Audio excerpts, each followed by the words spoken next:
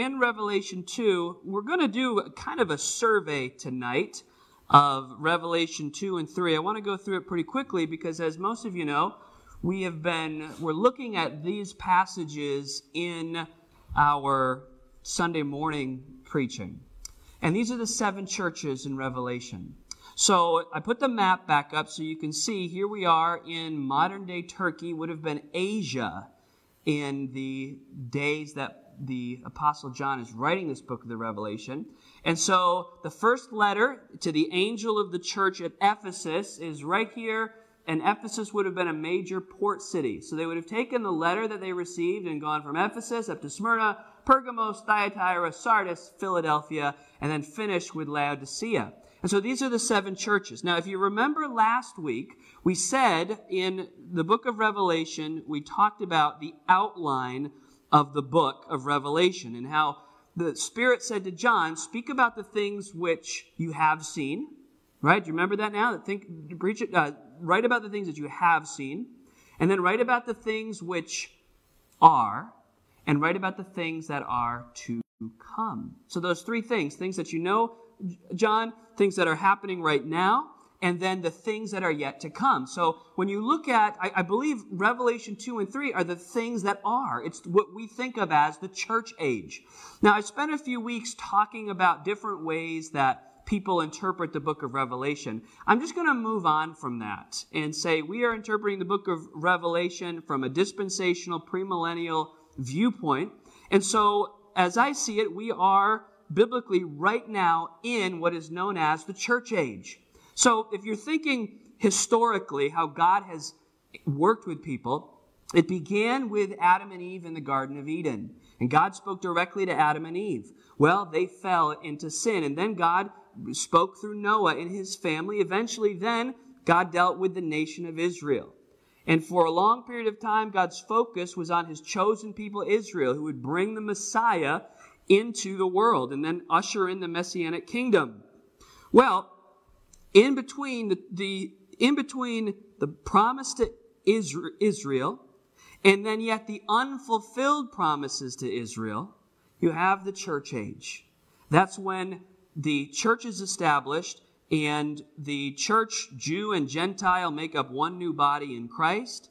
And that is the age in which we live. The next thing that's going to happen, and we're going to see it in the book of Revelation, is the Lord is going to again turn his attention to the people of Israel. And those are the things that are yet to come. We'll study those in coming weeks.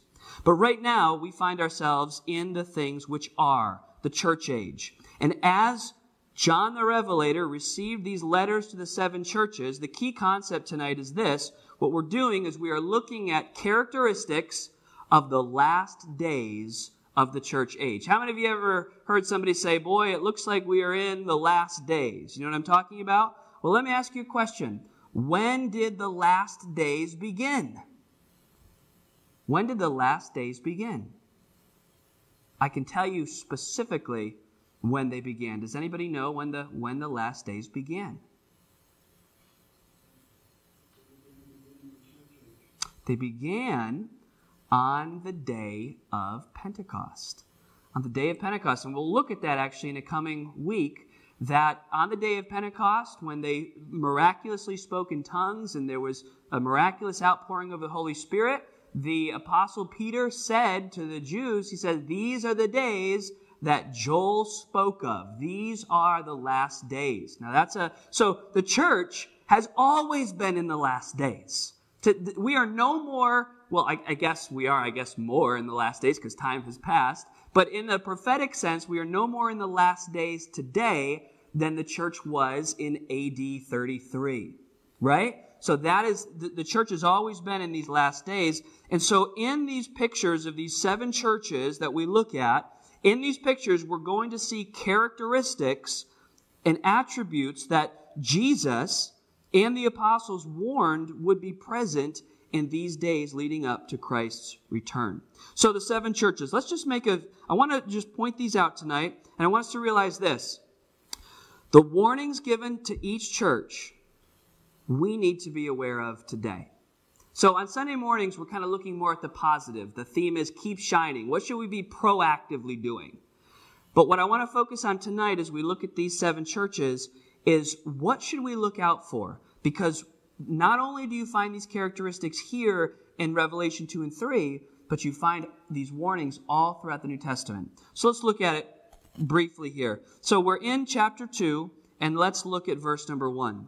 Unto the angel of the church at Ephesus write, These things saith he that holdeth the 7 stars in his right hand, who walketh in the midst of the 7 golden candlesticks.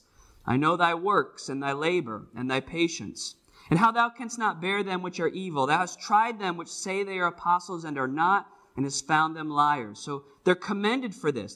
They're standing fast to the truth. And in verse number 3, they're hard workers, and they're holding the line, and they're working really hard. But when you come to verse number 4, this is the warning. Nevertheless, I have somewhat against thee, because thou hast left thy first love. So what is the mark? What is the mark of the church at Ephesus? Well, simply put, the warning to the church at Ephesus is this: you have left your first love. You've left your first love. So I wanted to show you, and if you have a handout tonight, you'll see this. Jesus actually warned about this. In Matthew 24, you have a corresponding warning. Matthew 24 is the Olivet Discourse, Jesus speaking of the last days to come. And Jesus himself said this, And because iniquity shall abound, the love of many shall wax cold. You see that? Because iniquity shall abound, the love of many shall wax cold. What is Jesus' warning that is the contributing factor to people's love waning in the last days? Sin. And what about sin? It abounds. It's everywhere. It's all surrounding us. And so what happened to the church at Ephesus is they fulfilled the warning. They sadly fulfilled the warning that Jesus gave. That because iniquity abounds, the love of many shall wax cold. We see there what Jesus says is that because of all the sin and iniquity, but then also how many people will stop loving? Many. Many. The love of many shall wax cold. And remember, while this isn't necessarily something that, obviously it was dominating the church at Ephesus almost 2,000 years ago, and it can dominate church culture and churches today. Can I ask you a question tonight? Maybe you can help me. We can talk about it a little bit. What do you think contributes? What do you think contributes to the loss of love for the Lord? As you think about this and what we just read and what we're thinking about, what are some things that, if we could just open it up to a brief discussion, any thoughts on what contributes? Yeah.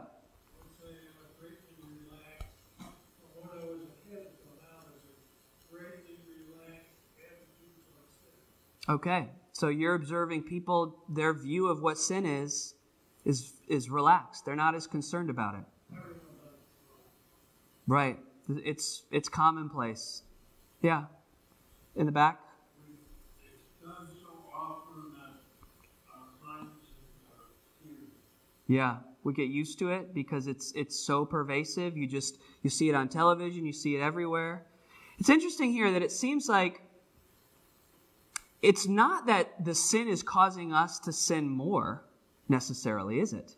Because Ephesus wasn't a sinful church. They were not loving. So the abounding iniquity is causing people to love the Lord less. That's interesting. Because you can't be comfortable with sin and love the Lord. What did Jesus also say? He said, you're my disciples, or you're my friends if you do what? Yeah, if you keep my commandments. If you keep my commandments. So there's this relationship. You can't love God and love sin simultaneously. So yeah, I think that contributes. What else do you think contributes to in churches and lives? Just the love starts to wane. Yeah. Difficulties, yeah, potentially.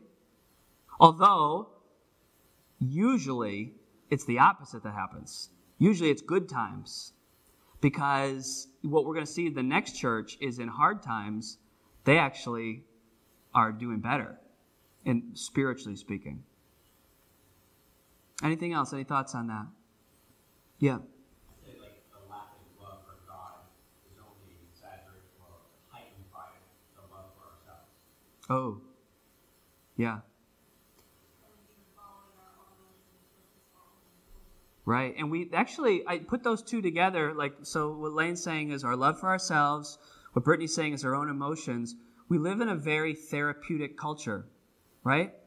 And what you find even in a lot of church culture is the whole theme of the church is to minister to people's emotional needs. Now, does the gospel meet emotional needs? Of course it does. Of course it does. But that's the byproduct of us realizing who we are and how much we need the Lord. But if we get that around, if it becomes the focus of my needs and what I need, then we're really loving ourselves more than we're loving the Lord. And so Jesus warned about it. It's there, it's present in the church at Ephesus. And so the warning is there. Be careful. So now we move on to the next church, which is Smyrna. And again, I said we're going to do this just in a quick survey style tonight so that we go through it. Now, in verse number 8, we see Smyrna introduced. Unto the angel of the church in Smyrna, write these things saith the first and the last, he which was dead and is alive. Now, what you're going to notice here is this church is one of two churches where nothing negative is said about this church. Not one thing.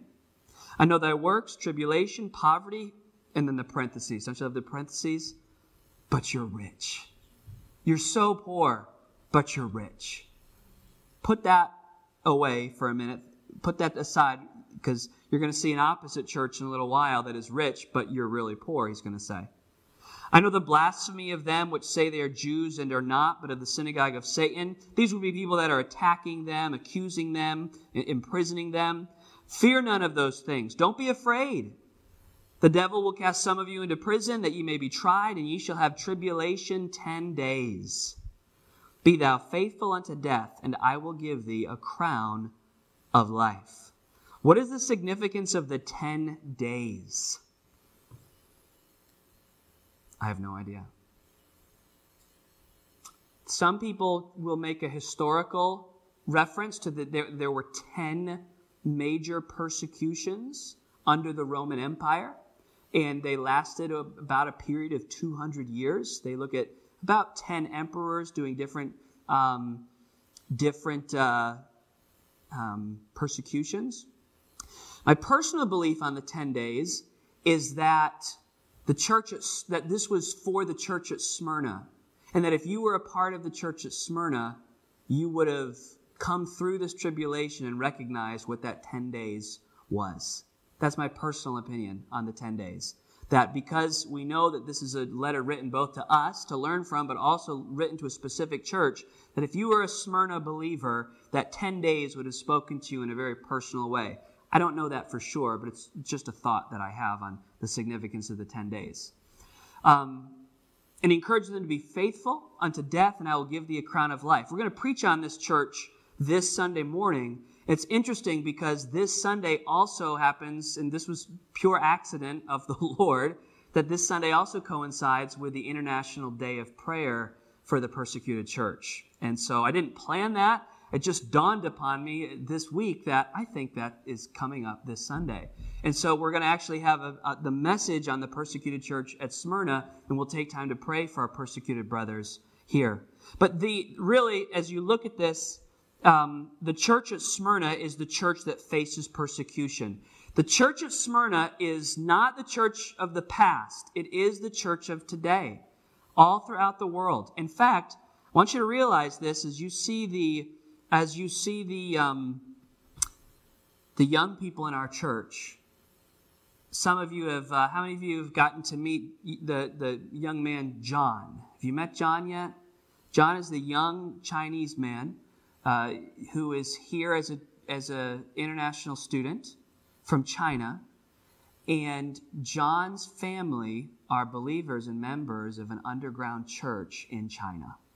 It's quite astounding.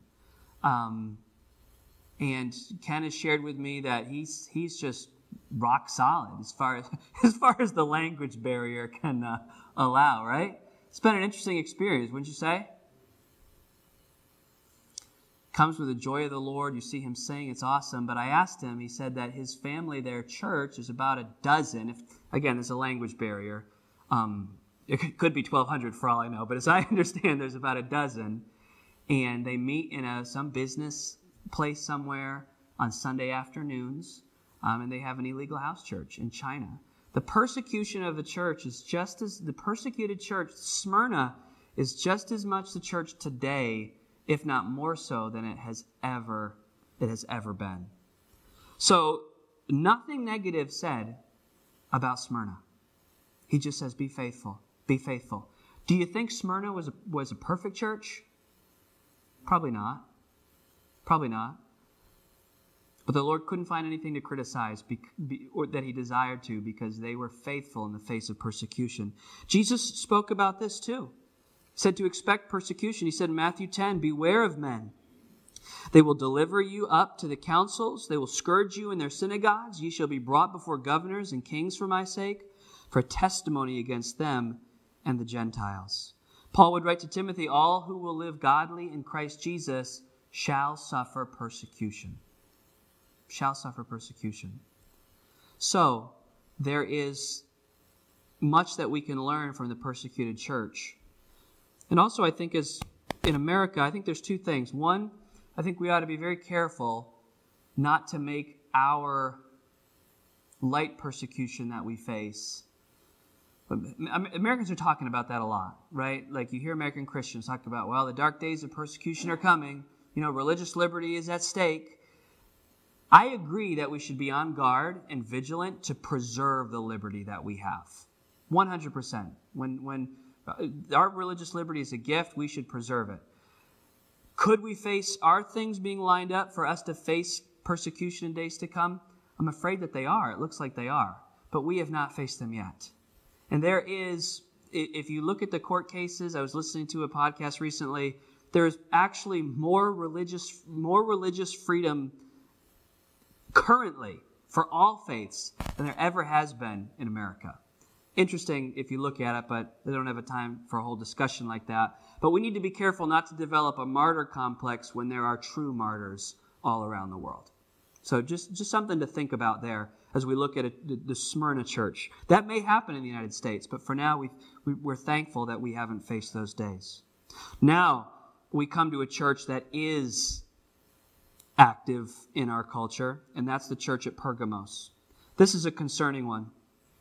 The angel of the church at Pergamos write, these things saith he which hath the sharp sword with two edges. What does this imagery make us think of? Huh? Hebrews 4:12 maybe? That there is the word of God. It's quick and powerful, sharper than a two-edged sword. Any other ideas about what this imagery speaks of?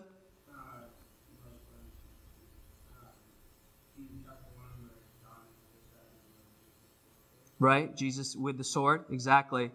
And the sword, I believe it's, if you trace it through the book of Revelation, I think you're looking at a warning of judgment. And there's a stern warning to the church at Pergamos, and it's a warning, I believe, of judgment. Now, there's some good things, though. They dwell in a place, they dwell in a particularly evil place. In fact, whatever was going on in Pergamos, it's like Satan had headquarters there. You see that in this verse? It's like, man, Satan has his headquarters in your city. I get it. You're surrounded by wickedness.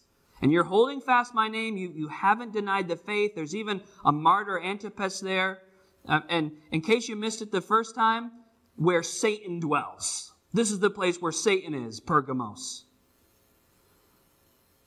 But I have a few things against thee. Because thou hast there them that hold the doctrine of Balaam, who taught Balak to cast a stumbling block before the children of Israel, to eat things sacrificed to idols, to commit fornication. This goes back to the Old Testament story of Balaam, who, do you remember that he's the one where his donkey was speaking to him? Do you remember that story in the Old Testament? Well, the sin of Balaam was he was trying to find a way to curse the people of God, if it were possible, and what was his motivation for doing it? Money.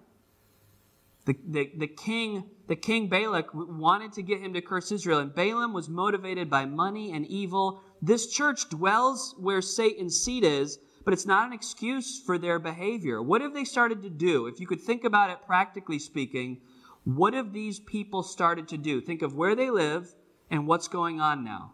What's happening?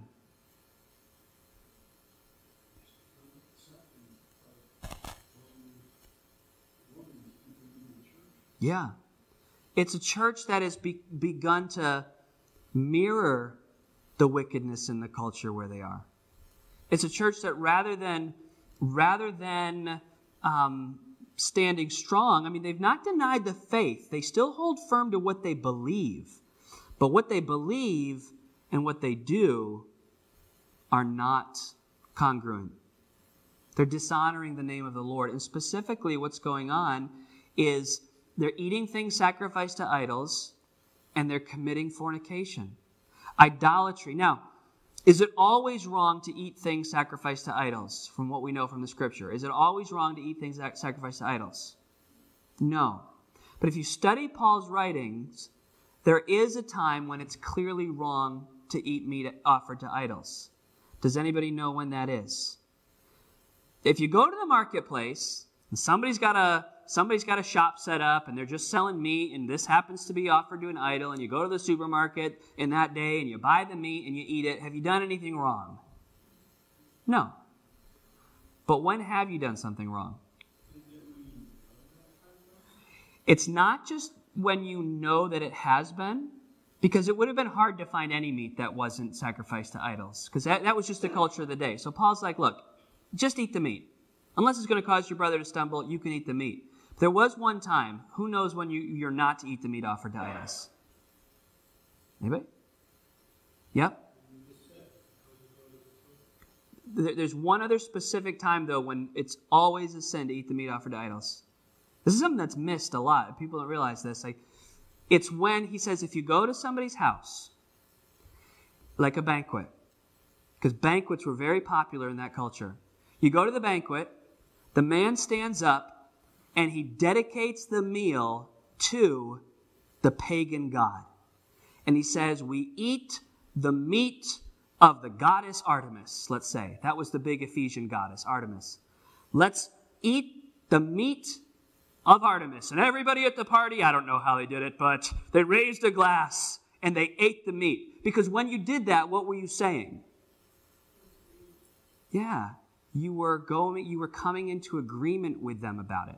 If you just picked it up at the marketplace and it happened to be meat offered to idols, no big deal. But what was happening is they were afraid to take a stand. They were afraid to be marked as different. And when this meat was ritualistically offered, and everyone there knew what they were doing by partaking in this, they were giving credence to that god or goddess, that would be sinful. And Paul makes that abundantly clear. It's not just the stumbling block issue. It would be always wrong to eat the meat under those circumstances. And I think the point here is this is a church that has not separated from the idolatry around them. Now, we have seen this. We have seen this in quote-unquote Christian denominations who will go into parts of the world. In fact, this was very popular in Roman Catholicism for their evangelists, if you will, to go into places where they worship all kinds of false gods. And what would they do? They would say, it's called syncretism. It's when you combine the false worship with a supposed true worship of Jesus. And so you go to places where pagan influences are combined with Christianity. And to be honest with you, just put it bluntly, that is Roman Catholicism. It's the merger of false idolatry with the worship of Jesus Christ. You put that together and you have what happened in Pergamos. That's the fruit of a Pergamos kind of church. But then what flowed out of that was not only was idolatry, but it was a church that was filled with sexual sin. And sexual sin was pervasive among the Greek and Roman world, and the church has just gone along with it. We see that happening today. in American churches. Purity, sexual purity is a mark of Christianity. It has in every culture where Christianity has always been sexual purity has been a distinguishing mark. And it was lost in Pergamos, and I'm afraid it's being lost in our culture today. And so as a church, we have to take a clear stand for these things. So this is Pergamos. So Ephesus, Smyrna, Pergamos. Jesus warned, the Apostle Paul warned about that. 2 Timothy 3, in the last days perilous times shall come. Men shall be lovers of their own selves. And he goes on, and he finishes with this statement, lovers of pleasures more than lovers of God. All of these things have been around from the very beginning. These churches are giving the evidence of it. So, now we come from Smyrna to Thyatira. From Pergamos to Thyatira. Verse number 18.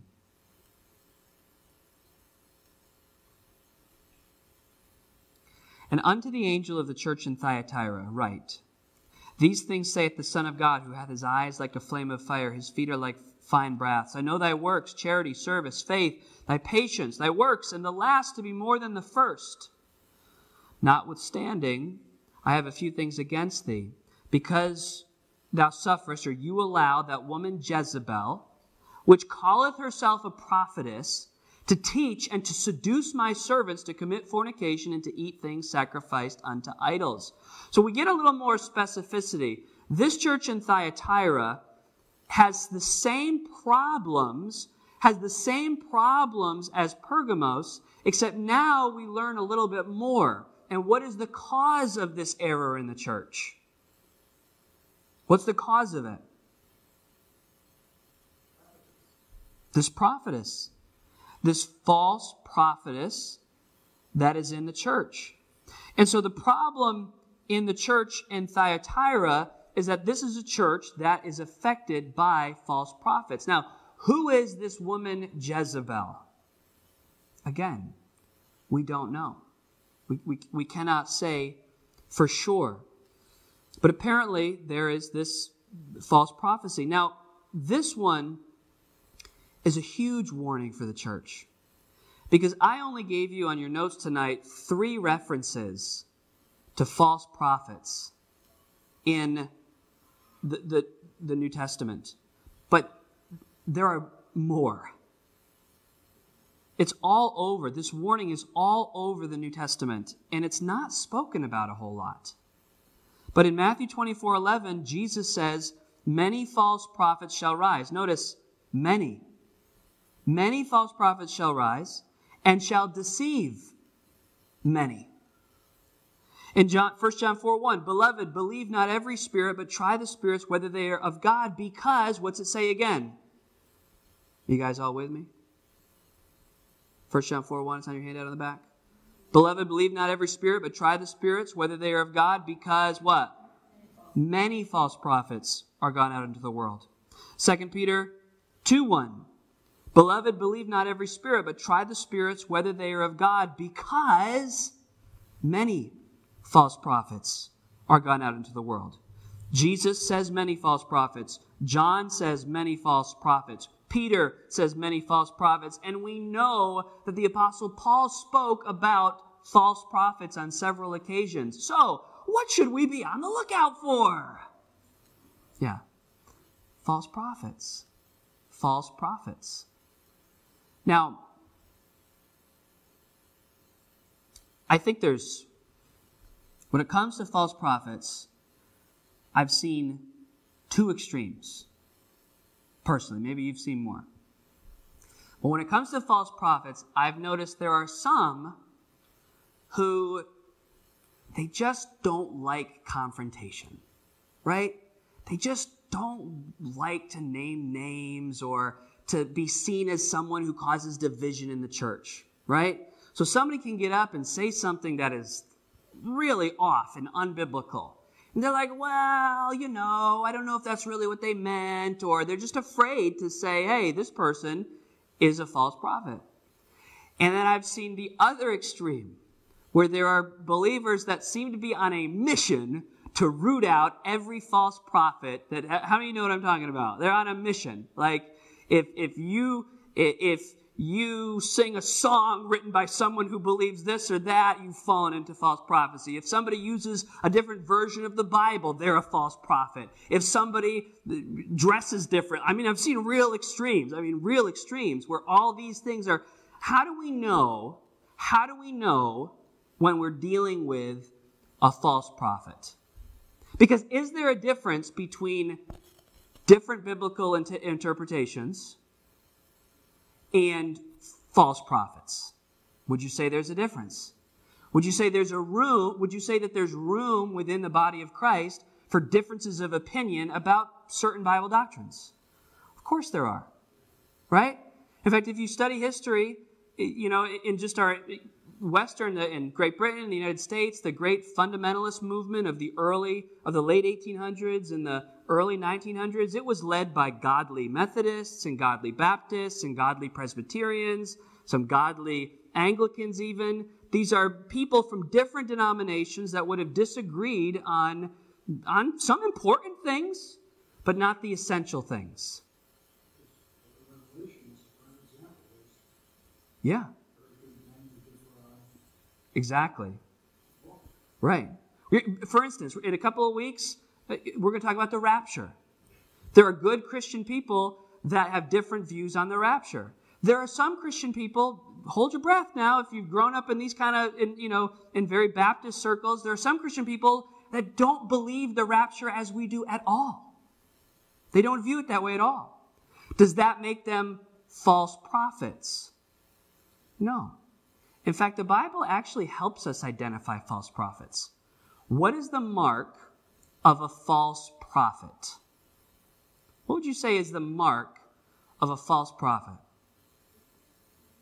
There's a twisting. Well, that would be a behavior. You're right. The twisting of Scripture is going to be a key behavior of a false prophet. But typically regarding what? Regarding, it's more than salvation.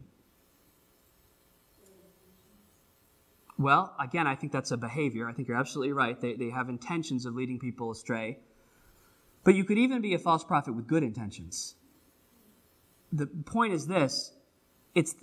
And John makes this clear in 1 John. It is, what do they say about the person and work of Jesus? Who do they say Jesus is? And what do they say he has accomplished? That is the mark of every spirit that confesses that Christ has come in the flesh is of God, and every spirit that denies it is not of God. What John is dealing with in 1 John is the Gnostic heresy. They were people who denied the humanity of Christ. And what we learn from this is what you say about who Jesus is and what his death and resurrection accomplished, that is the mark of a false prophet. So we need to, on the one hand, be very clear. When somebody says something that is really pulling you away from the simplicity of the gospel, that's a mark of the false prophet. Paul would talk about people that said that Jesus wasn't sufficient. In Galatians, he marks false prophets as people who said that Jesus is the Son of God, but you have to add works to your salvation. You're attacking the sufficiency of Christ, the work of Christ. And then, on the other hand, there are some, like in Mormonism and in the Jehovah's Witness, and then in some other movements, that deny his deity, that say Jesus is not God. Yes, he might be the Savior, but he's not God. Any teaching that questions the true identity and work of Jesus, that is the mark of false teaching. Now, does that mean we shouldn't have strong opinions about other doctrines? No, of course we should. I think that even Bible-believing Presbyterians who, they don't dedicate their babies, they sprinkle their babies, I think that's a big error. I think it's wrong. But at the same time, they don't believe that saves anyone. They believe in salvation by grace through faith. so they're brothers in Christ. They're not false prophets. You can be wrong about things, but not be at the level of what is known as a false prophet. I think that's an important distinction for us to make and to understand that. Now, I don't have time to exhaustively discuss this evening. You might be like, well, what about this, or what about that, or I don't understand this, or I don't understand that. And we could have conversations about those things. But mark it down. The line of separation, the line that must be drawn is who is Jesus and what did his death and resurrection accomplish? Those are the marks. When you get those things wrong, that's the mark of the false prophet. And we should be on the lookout for those who would do that. Okay? Sardis. Sardis is the next church. This is interesting. We'll just look at verse number 1 in chapter 3. To the church at Sardis, these things saith he that hath the 7 spirits of God, the 7 stars. I know thy works. You have a name that you're alive, but you're really what? Dead. I would say what you identify here, and there's more we'll talk about when we preach on the church at Sardis, but the Sardis is a church of hypocrisy. As Titus says, they profess that they know God, but in works they deny him, being abominable, disobedient unto every good work reprobate. In 2 Timothy 3, having a form of godliness, but denying the power thereof, from such turn away. These people put on a good show. They look the part. Jesus would warn about the wheat and the tares. Paul says avoid people who they seem to have a form of godliness, but they're not the real deal. And he says in 2 Timothy 3:10, he says, in contrast to those people, he says, you've fully known my doctrine, my manner of life, my purpose, faith, long-suffering, charity, patience. What do you think one of the greatest protections against hypocrisy is? It's kind of a difficult... I've got a specific answer I'm looking for. You probably wouldn't... The way I asked the question, you're probably not... I hate it when people ask questions like that, like, what answer do you want me to give? This is one of those. So I'm just going to give it to you. I think the local church is a protection against hypocrisy. Why? Or why should it be? Okay? I think there's something super practical. Look at what Paul says I put it on your handout in that 2 Timothy passage. They knew in contrast to the hypocritical people that had a form of godliness but denied the power, in verse 10 that I gave you there, Paul explains to them why they can trust him. And why is it?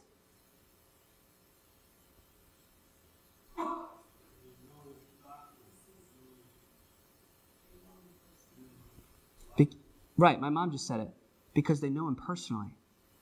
They've spent time with him. It wasn't just that they went to hear him speak. They knew him personally. And one of the great things about the local church is if we're doing it right, and not all churches do it right, and that allows for hypocrisy. But if we're doing it right, we're spending enough time with each other, we're holding each other accountable enough, we're spending time not just in the church building in the pews, but outside, so we can observe each other and provoke one another to love and good works and say, hey, we need to be the real deal on the inside and in the outside. And so it's important that we have that mutual accountability and that we avoid the hypocrisy. Well, there's 2 more churches, and I'm going to give them to you really quickly. One is Philadelphia. I really can't wait till we get to Philadelphia, because if you read the verses about Philadelphia, it's the true and faithful church. There's absolutely nothing in the church at Philadelphia that they are scolded about. There's no rebuke to this church. In fact, they're the church with the open door. Jesus asked, when the Son of Man comes, is he going to find faith on the earth? The question is, with all of these churches and all the problems in these churches and the everything that we've just mentioned, Jesus asked, when the Son of Man comes, will there be faith? But then in Matthew 16, he also reminds us that on this rock I will build my church, and the gates of hell shall not prevail against it.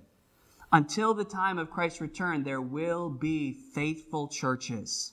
There will be Philadelphia churches. There'll be Smyrna churches that are faithful in persecution, and there'll be Philadelphia churches that are faithful in their prosperity. But then, as you know, there's also the Laodicean church. This is the church that's lukewarm. They're wealthy but spiritually poor. They have everything. Pick it up with me now. We'll finish here. It says in 14 of chapter 3, the angel of the church of the Laodiceans write, "These things saith the Amen, the faithful and true witness, the beginning of the creation of God. I know thy works, thou art neither cold nor hot. I would thou wert cold or hot. So then, because thou art lukewarm and neither cold nor hot, I will spew thee out of my mouth." Cold or hot? I don't think what he's saying here is, I'd rather you be on fire for the Lord, or I'd rather you just be a cold sinner. I don't think that's his point. I think the point is, do you like to drink hot things? Do you like to drink cold things? Be something. Be distinctive. Be something that can bring glory to God, but you're just lukewarm. Lukewarm. And why specifically are they lukewarm? In verse 17, it's because they have everything. They're rich. They have all the stuff. They need nothing. And Jesus says, "But you don't realize, knowest not that thou art wretched and miserable and poor and blind and naked." You have so much.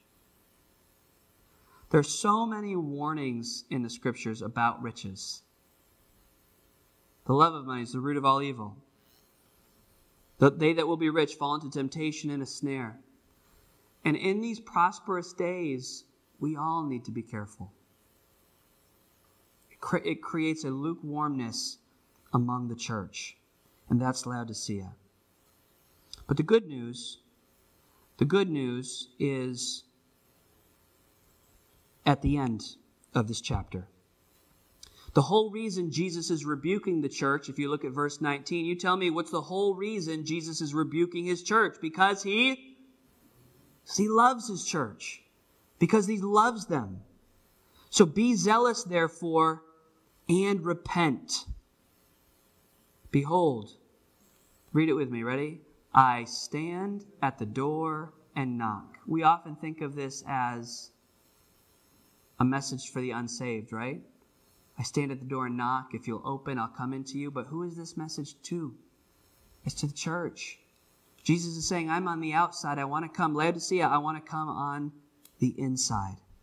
And will sup with him and he with me.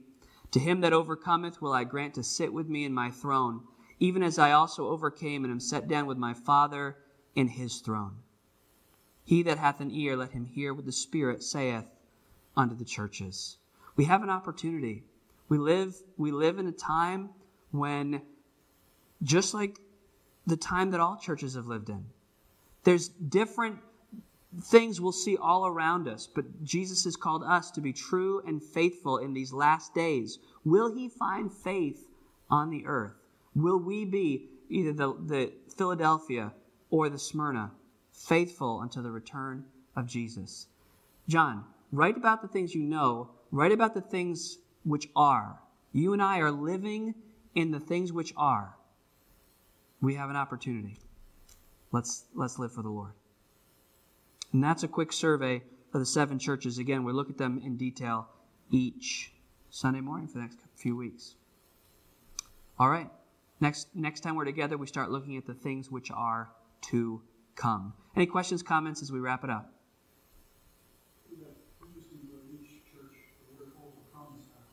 Right.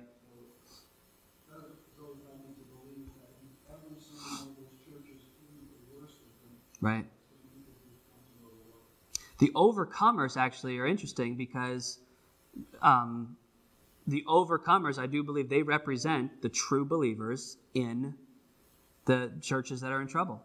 And it's not that we overcome by our... We did this actually 2 weeks ago on Sunday morning when we talked about this. We went to 1 John that says that you have overcome the world. And it's God in us that makes us overcomers. So, yeah. Anybody else? Anything? We wrap it up? All right. Let's have a word of prayer. Lord, we thank you for the time that we've had tonight. I pray that you just continue to bless us as we study through your word. We thank you, Lord, for this day that we live in. Lord, you've called us to live today, the challenges and benefits and blessings all together of today. So thank you, Lord, for choosing us for this hour. I pray that we'd be faithful. In Jesus' name, amen.